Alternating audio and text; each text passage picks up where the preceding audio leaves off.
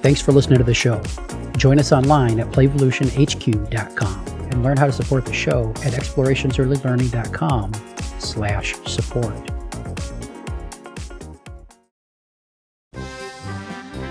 Grab your highlighters. Can't find them?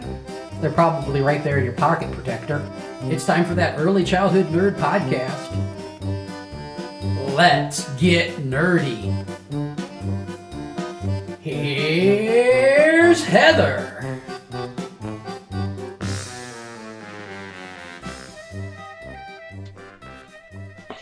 Welcome to another episode of That Early Childhood Nerd. I am Heather Burnt, and I've got David Kahn with me today. Did I say your name right? Yes, you did. Pretty Good basic. job. Yeah. Okay, great. Thanks. So tell people what you want them to know about you. My name's David Kahn. I work in early childhood, or what they say in the UK, early years.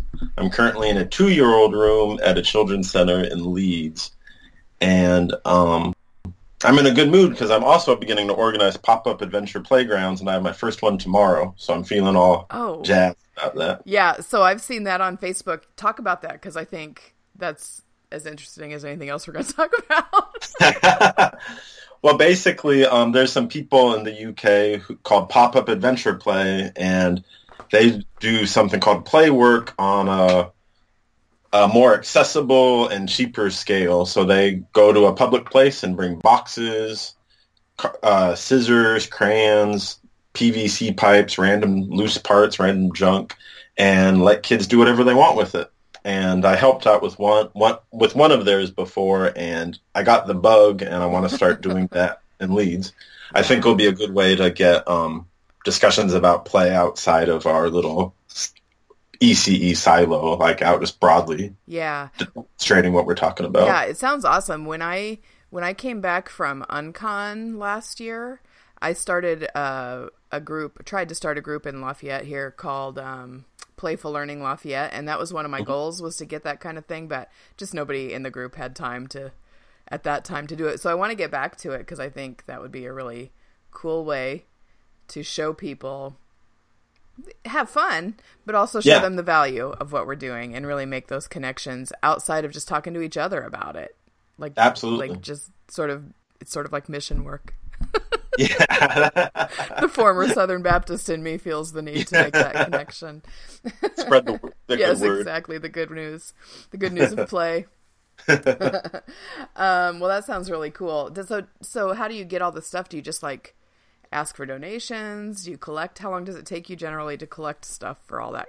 Do you have a I've been collecting the past 3 weeks. I've asked the local grocery stores. I've taken stuff from my school, and just kind of obsessively just asking wherever I can. And I have a pretty good collection going. Yeah. And I'm just really looking forward to it.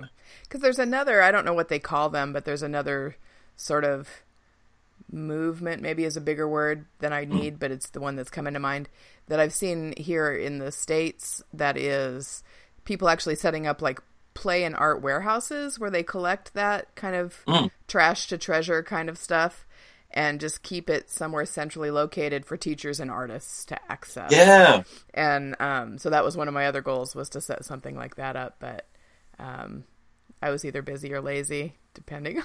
Or both. Or both. Yeah. Or shifting in and out of the two. Yeah. So that's cool. So David and I are going to talk about a quote from the same Lillian Katz article that Tiffany and I talked about a few episodes back. The article is called Distinctions Between Academic and Intellectual Goals for Young Children by Lillian Katz. It was published in Child Care Information Exchange in December 2015, and you can get it for free from their Articles on Demand feature. I'm doing a commercial because I feel strongly about this article. It's a good one. I don't usually give that much information from our quote, but so here's the part we're going to talk about this morning. Well, it's morning for me. It's not for you, right? Afternoon for you. Anyway, this episode. Here's the quote. While intellectual dispositions may be weakened or even damaged by excessive and premature formal instruction, they are also not likely to be strengthened by any of the trivial, if not banal, activities frequently offered in childcare, preschool, and kindergarten programs. That's There pretty you have much it. right. Yeah, yeah. And banal, what a great word. That's really, I just picked this quote for the vocabulary.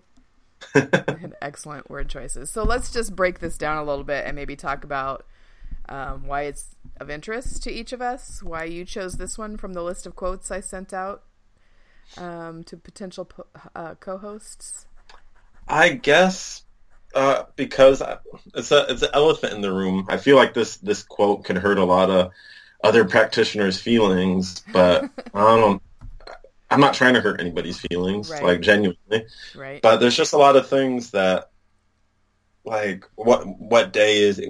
I've heard you say it. Lots of other people on Upstairs Studio podcast say it. No, but kids don't care about the weather thing to go on the calendar. Kids don't care about what day it is. You can train them to sit there and recite those things, but I don't think that's actually leading to real engagement or real neurons getting connected compared to what you could be doing. Right. And I think what I really liked is that it's really easy to jump on and talk about how we shouldn't be doing that formal instruction too early.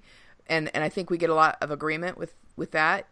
But adding in that, you know, some of these things that we're doing that we think are developmentally appropriate are still not all that meaningful for kids. They may not be harmful, but we're not doing the best that we can for and with the children that we're working with.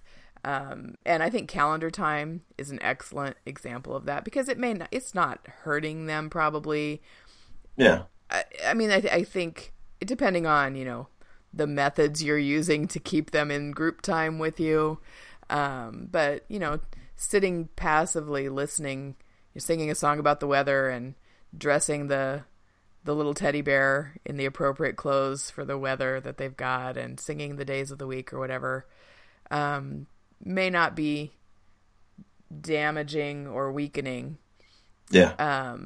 But it's certainly not the best use of that 20 minutes with a group of kids you've got.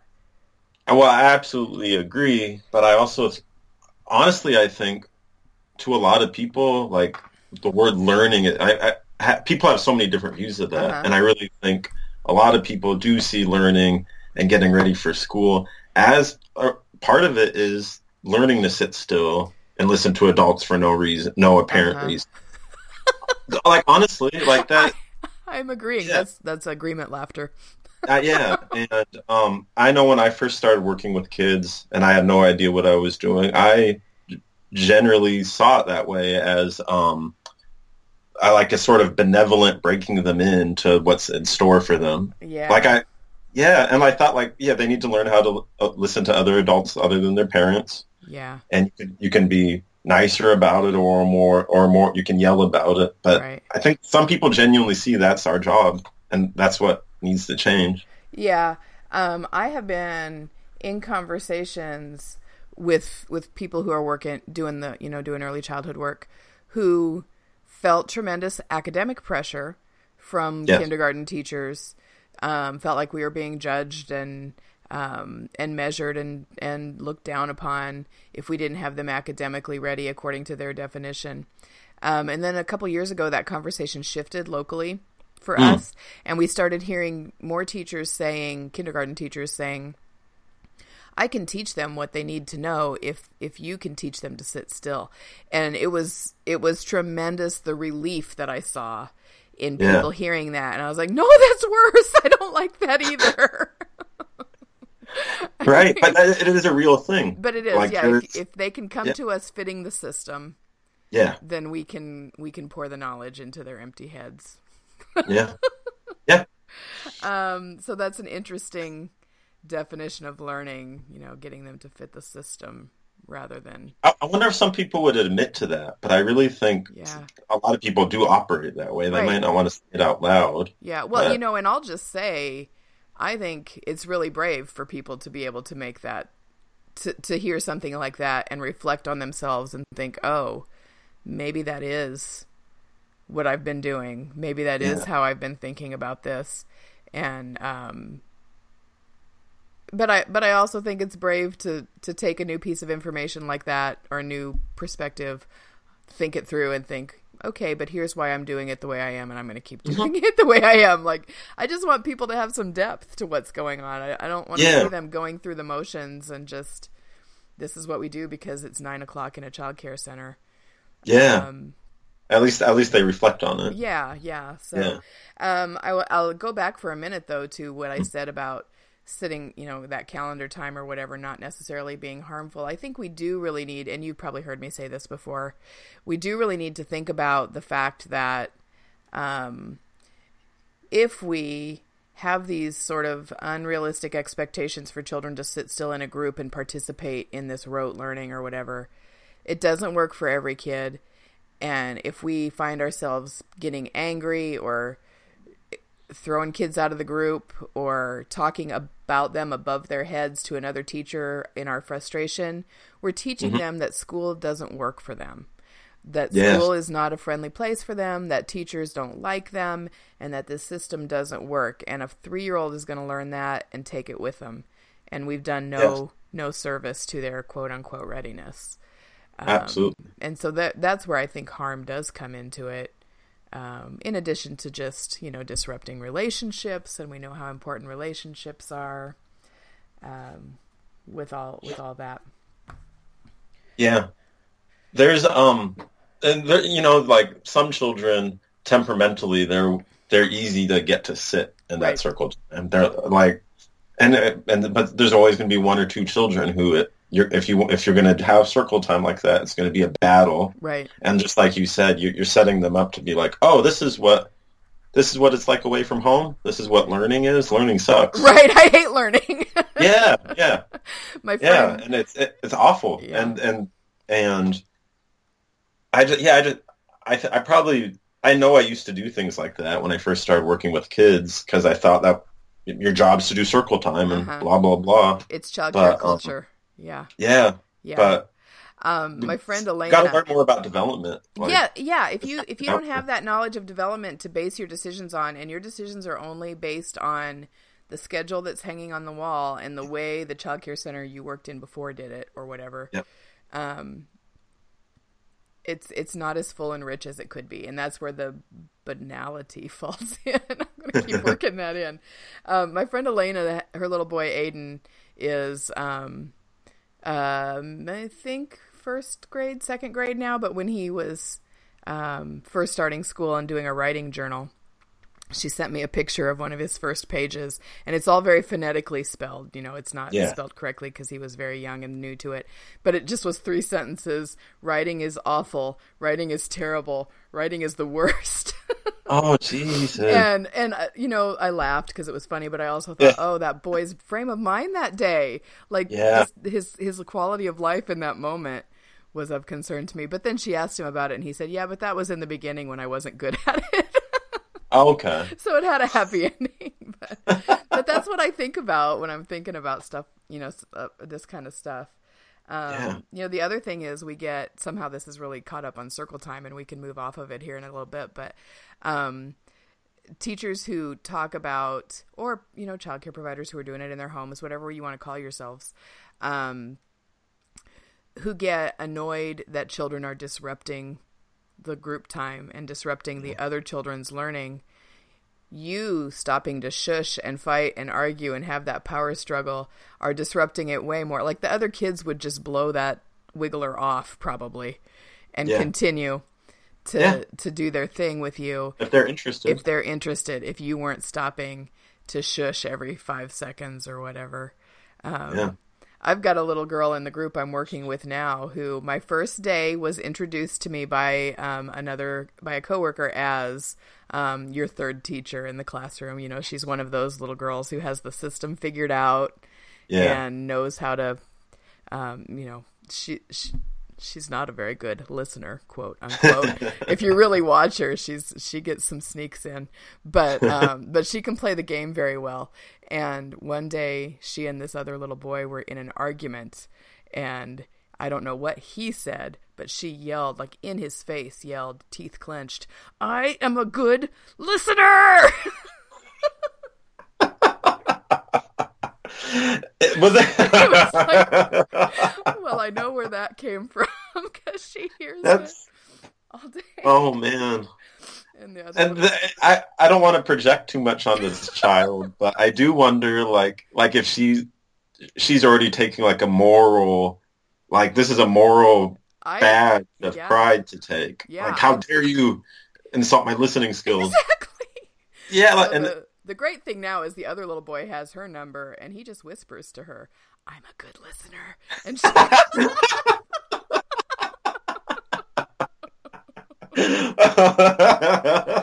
But I'm watching that exchange, and I get more about their intellectual ability and where they are from that exchange than any stupid circle time thing that I'm watching them do. Because even though they're needling each other, that's those are genuine interactions. Right. And kids are kids are experts at learning through genuine interactions. Oh, I love it. That kind of stuff. Yeah. That's why I'm doing the work for those moments. Oh man. Oh man. Okay, just as an aside. Yes. And take us off. But I think, again, this tells me a lot about this little guy's mental abilities and intellectual processing. He was given a choice the other day, and these are 2-year-olds. He was given a choice of, I think what was said to him was, if you don't put these cars in the basket, I'm going to come and help you. And first of all, when did "I'm going to come help you" become a threat? Right. But I hear it used in that context in early childhood programs a lot. And he said, well, I'm not putting them in the basket. And just sat and looked at her. like, do your worst, lady. I am not picking up those cars. Well, I've been in the same... maybe this is a tangent, but I remember in my old days... That's how this goes. Yeah, I remember in my old days...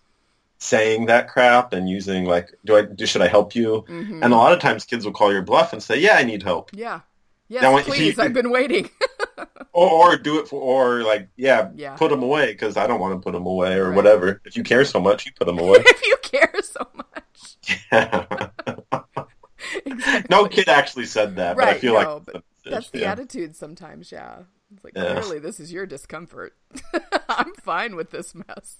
Yeah.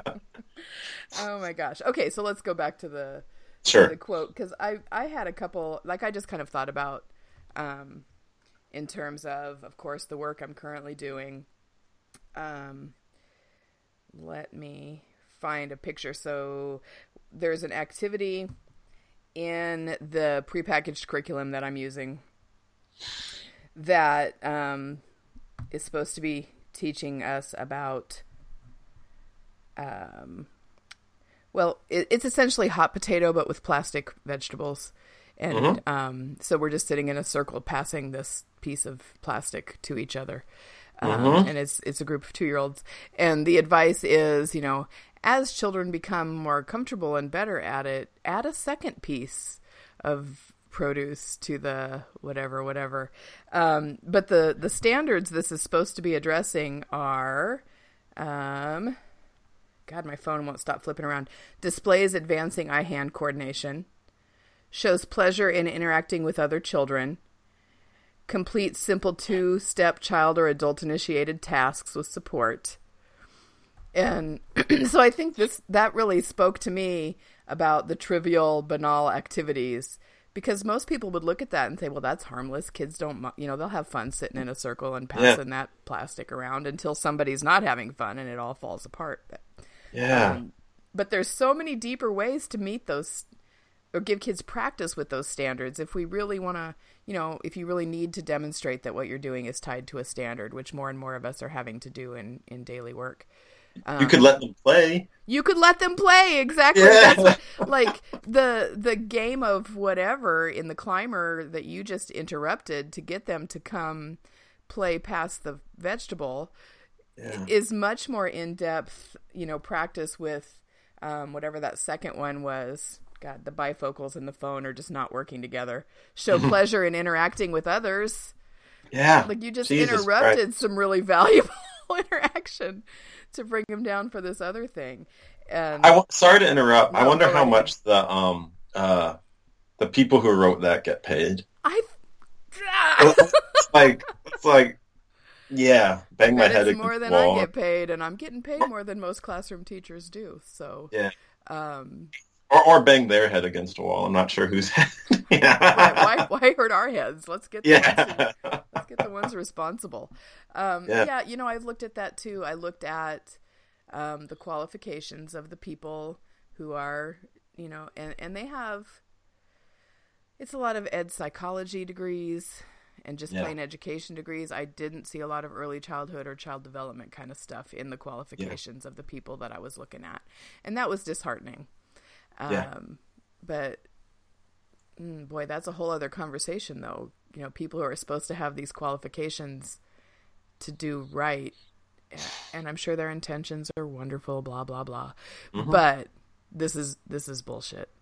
Mm-hmm. I mean, one of the other activities was called Food or No Food, and you're using pictures of things. Some of the pictures are food and some of the pictures are not food, and having the children sort these pictures into food or no food categories. Yes.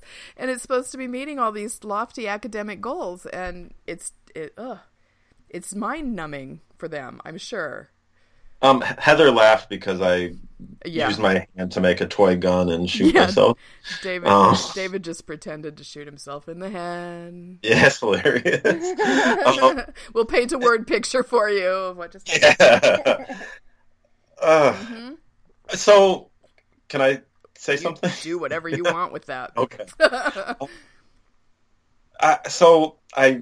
When people like us say young children learn through play and they develop through play, I just wonder if other people haven't heard this yet, or they're not in a place to hear it, and it just sounds like Charlie Brown's teacher, and it's not actually that. What does that actually mean to them? Right. And what do you need to do to actually? It's touted as a play-based curriculum. This is referred to as a play-based curriculum, and there's a lot of language about how children learn best through play, but it's not play. God. Yeah. Yeah, it's not. And so it's trivial and banal. Yes, trivial and banal. Banal. Well, that word's going to be in the title of this episode. Yes. Let's see. I'm sorry. I could just go on about specific activities that fall into this, but I think some of the language, and you and I talked about this a little bit before we were really recording today, the language that we use with kids, we get very teachery, and I think all of, because we talked about using the word listening as code for obeying. Yeah. And I talked about using language in confusing ways, like calling getting your diaper changed going potty. Now, but I think we get into these teacher phrases that are trivial rather than understanding that children are competent and they're learning language and they understand a lot more than they're saying. And we can use full sentences and rich vocabulary and just say what we mean. Instead people have total faith in children's capabilities. Yeah, I think that's what a lot of the frustration comes down to for me. And I've ranted before, excuse me, about Reggio Emilia stuff in the States. Yeah. And I think that's one of the main barriers to really doing Reggio well in the States is that culturally we just don't see children the way that they do or seem to. In terms of competence, we see them as, we very much have a deficit model. Yeah. When we're looking at kids. And maybe that's part of why what we offer them is trivial, because we don't give them credit for being able to do the deeper things. Or we don't look at their play and see the depth that's happening. I almost had the little boy's name. That little guy was maybe being, in the teacher's mind, sassy when he said, well, I'm not going to put him in the box, so you're gonna have to help me. But that was a pretty, I think, complex thought process and language process for him to be able to make that choice and not just blindly cave and do what. I mean, I think blind obedience is pretty shallow and trivial. Absolutely. Absolutely. I just how to phrase it.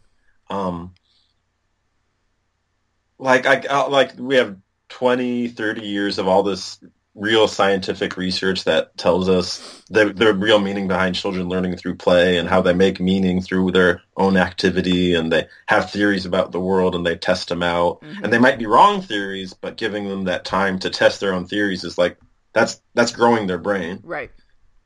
And we have 3 decades of all this good stuff, and it's just like people either people haven't heard it or they don't care, or a combination of both. Yeah. So that's one of my pet peeves is when we take the research and twist it around. Yeah. In early childhood, like we've got research that says high quality early childhood experiences, kids do better in school then, and we take it and we think that means, well, let's start doing school things with them when they're 3. Yeah. And we're so hesitant, some of us, to speak up and say, wait, no, that's not what we're talking about. And the same thing with play-based learning, or when we're talking about playful learning. I think people see that as trivial, and yep. and they're just playing. That word "just" is always thrown in there. But if you really watch play, it's complex, and there's a lot of intellectual stuff going on. It may not be the academic rote letters and numbers that we use to measure children's intelligence or early verbal skills, which we also use to measure, especially 2-year-olds, the age that you work with 2s, right? That's your age? Yeah. 2-year-olds who can talk early are praised to the heavens. But the ones with, all the physical coordination early or whatever are brutes and and bullies. Yeah. We have to get better about calling people on that shit, I think. Well, this makes me think of that episode with you and Travis, and talking about the unionizing episode. Oh yeah. And to me, that quote you and Travis discussed, that episode made me think a lot. But that quote you and Travis discussed, I didn't automatically think that meant, oh, we all need to go join the SEIU. Yeah. What I thought that meant was, as people in this field, we should come together and have a collective voice on how we want things done. Right. And part of that. And so, you're the lone person at your center who everybody thinks is weird. I'm the lone person at my center who everybody I think weird would be a gentle... Weird would be a very gentle descriptor. We're the out there people in one way or another at our places. Mm-hmm. But even if it's not in a union or whatever, as professionals, if we think this is what's important and these are the standards, we should have a collective voice in what that means. And that also means calling out bad practice from other people. Like the way the lawyers, they have the bar association. You have to do these things to be a lawyer. We might not be in the majority, but we can say, we know what we're talking about. If you want to get in this club, it involves this. Right. Does that make sense? It does. And that's kind of where I was going when I picked that quote. And I don't want to go too far in because teaser, David and I are going to do another episode about that quote. But I do think that there is a responsibility from those of us who, know we're right to call out that other. And I don't know why we're so hesitant in this field. And I don't think this is too far off the track of the quote, but to do that, to say, that's not in line with child development. That's not in line with what the research is really telling us, or, just admitting some people are bad at this. Yeah. I did I think I've mentioned this on another episode recently, but a year or so ago, I wrote a blog post after there had been 2 pretty tragic incidents with children, and it just happened that they were in family child care programs here in my community. And the post was just in general, if you're not in this to do the very best for children, get out. Mm-hmm. And it got reposted just a month or so ago, and there was quite a lot of contention in the comments on the Facebook post because it was seen as a dig at family child care. Yeah. And it was, if you're a family childcare provider, you should be outraged by this happening in family childcare. And in the field in general, we need to get a little bit more outraged when stuff is just bad. Yeah. And this trivial, banal stuff that does children no service is bad. It may not be as damaging as some of the other stuff, but it's bad. Yeah. And I always wonder if part of the reason we don't speak up is, as a field, I think even people whose practice I don't love and stuff, I see in the field the low wages, the disrespect we get. Mm-hmm. And I thought, like, if we were all just stocking shelves or something, you could be like, that's a stupid way to stock shelves. But even, like, those people... yeah. It's all going to fall down on you. Yeah. Yeah, but even the people I disagree with in their practice, they put a lot of themselves into their job. True. A lot of their heart, and, like, I don't want to invalidate that at all. Right. And I think they kind of get their... getting kids school ready is the product they produce, and that's where they get their sense of pride. And the disrespect that we all get, they make them cling tighter to it, possibly. And in a way, I genuinely feel for them, but it doesn't make it what we should be doing either. Sure. And I mean, I still definitely have to talk myself out of some lingering feelings of inferiority. Yes. In the readiness conversation or whatever, because, the public schools those teachers are seen to sometimes look down on the early childhood folks. In my spheres, anyway, that's been the case. But and this is not to disagree with you, this is just where my thoughts go next. Are we here to protect each other's feelings, or are we here to do what's right for the kids?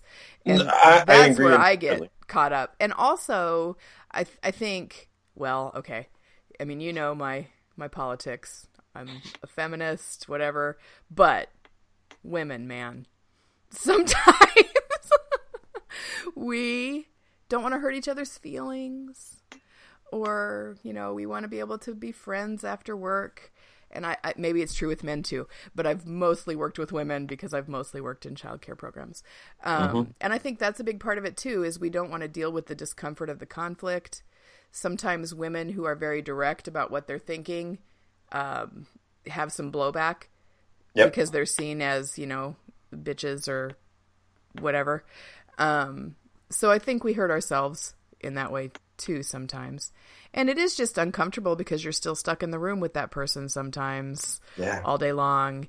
And if you made her mad in the morning by challenging something that was happening with a child or sticking up for a child, which has happened with me sometimes, you got a long day ahead of you. So I know there are some practical things, but that very first part of NAEYC's Code of Ethical Conduct is do no harm to the children. And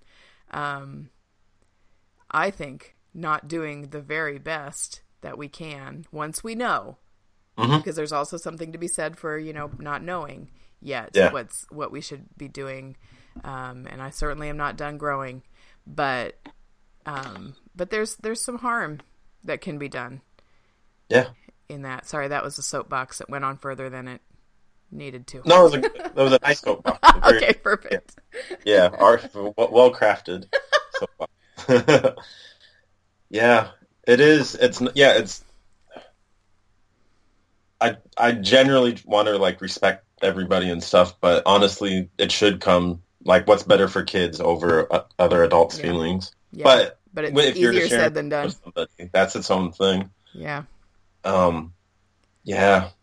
And I throw that out not as an excuse, but as an acknowledgement that there are some real difficult things to get through to be able to take that position. But, something as simple as, and I think this kind of goes back to the trivial stuff in the quote, the banality. I like that one. There's got to be other forms of it that I'm going to work in later. But anyway, the whole don't go up the slide thing. Yes. We've got a playground. We've got one little guy in particular who wants to go up the slide all the time. And the childcare culture is we go down the slide. You will get hurt. That's not safe. But we also, make a big talk about getting them outside so they can, get that big body play going. So I just, a couple days ago, I was letting this little guy go up the slide, and someone said, "Oh, go down the slide. You're going to get hurt." And I said, "I'm right here. I'm right here with him." And they said, "Oh, well, we just don't let them go up the slide because it's not safe." And I said, "Well, actually, I think it's important that he, he uses whole different muscles to get up the slide that he does to get down the slide. It's much more strenuous. It's working out that energy you're so concerned about. And the strength he's building in his hands, pulling himself up the slide, is more valuable for pre-riding than the giant pencils we just threw into the riding center." And I think that's sort of an example of a conversation that needs to happen, but is difficult to have. I'm sure I came off very snobby and whatever, but you did your best. I don't care.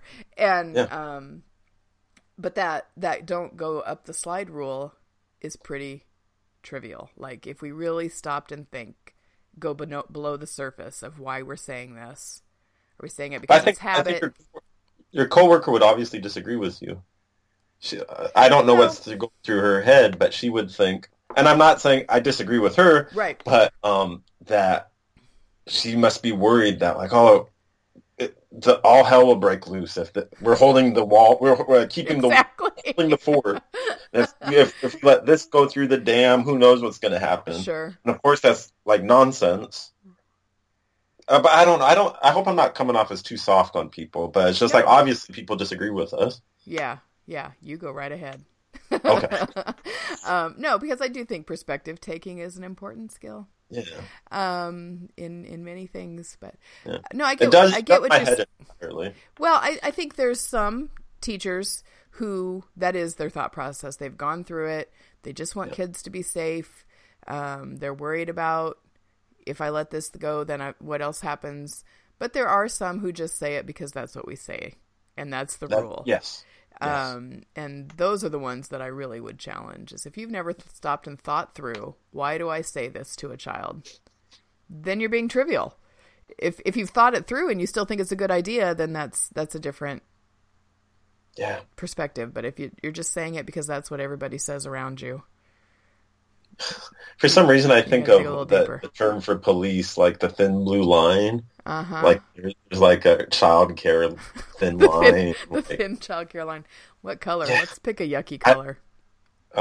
Mustard yellow. The thin mustard yellow line. The thin baby poop yellow line. Yeah. we have to keep the fort down, or it's going to turn into Lord of the Flies. Yes. Yeah. Those of us who let kids do whatever we want are the real danger to the field, or whatever they want. Yeah. Oh my gosh. Any last thoughts about the quote or the conversation or anything else? I think we're probably getting up to about it's getting minutes, up there. So I don't know. I think about this stuff constantly. Somehow we have to, and I think you're doing this with your podcast and with everything else, engaging people online and offline about what the hell we're talking about, about development, about what should be, and just because there's going to be this demanded of them in schools down the line, that doesn't make it right. Schools are a whole other issue. Right. And just because what's down the pipe for these kids isn't right, we have to do something not right. We have to just keep getting things out there and our opinions there, and trying to bring new people on board. So the podcasts like this, and writing and doing events out in the community and etc. I'm all for it. Yeah. And I think these conversations are difficult to have in the midst of the work with the children. Yes. So coming offline, connecting with other people outside of work, maybe sometimes is a good idea. Even though we're exhausted and broke. Maybe that drink after work is a good idea, just to get some of these conversations going. But I was just trying to think if there was one thing that someone listened to the podcast, wants to, make a change or do some reflecting, what could be a good first step. And I think just looking at one thing that you do every day, that you know that you do every day in your work with children, and really breaking it down, and maybe you decide it is a good, valuable piece of learning for children. Or maybe you look at it and you're like, oh yeah, I've been doing that the same way for all this time and I've never really thought about it, and I'm going to tweak it a little bit. Yeah. Because, baby steps get us there. Yeah. As we're impatient sometimes, but the baby steps will work. That's the only way that it really works. True.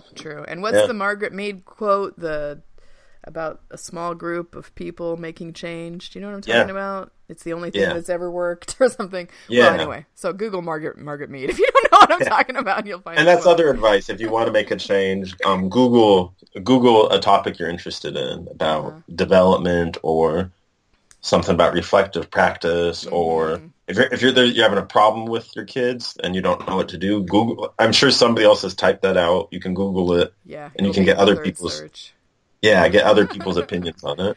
Yeah, that's good too. I think we make fun of Googling all the time, but you really can't. The world is out there. Yeah. All right. Well, this was good. Thanks, David.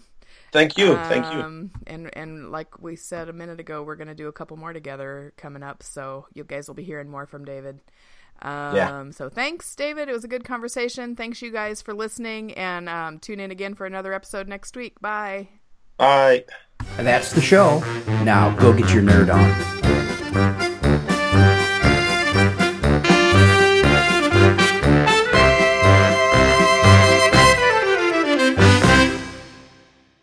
This has been an Explorations Early Learning Upstairs Studio production.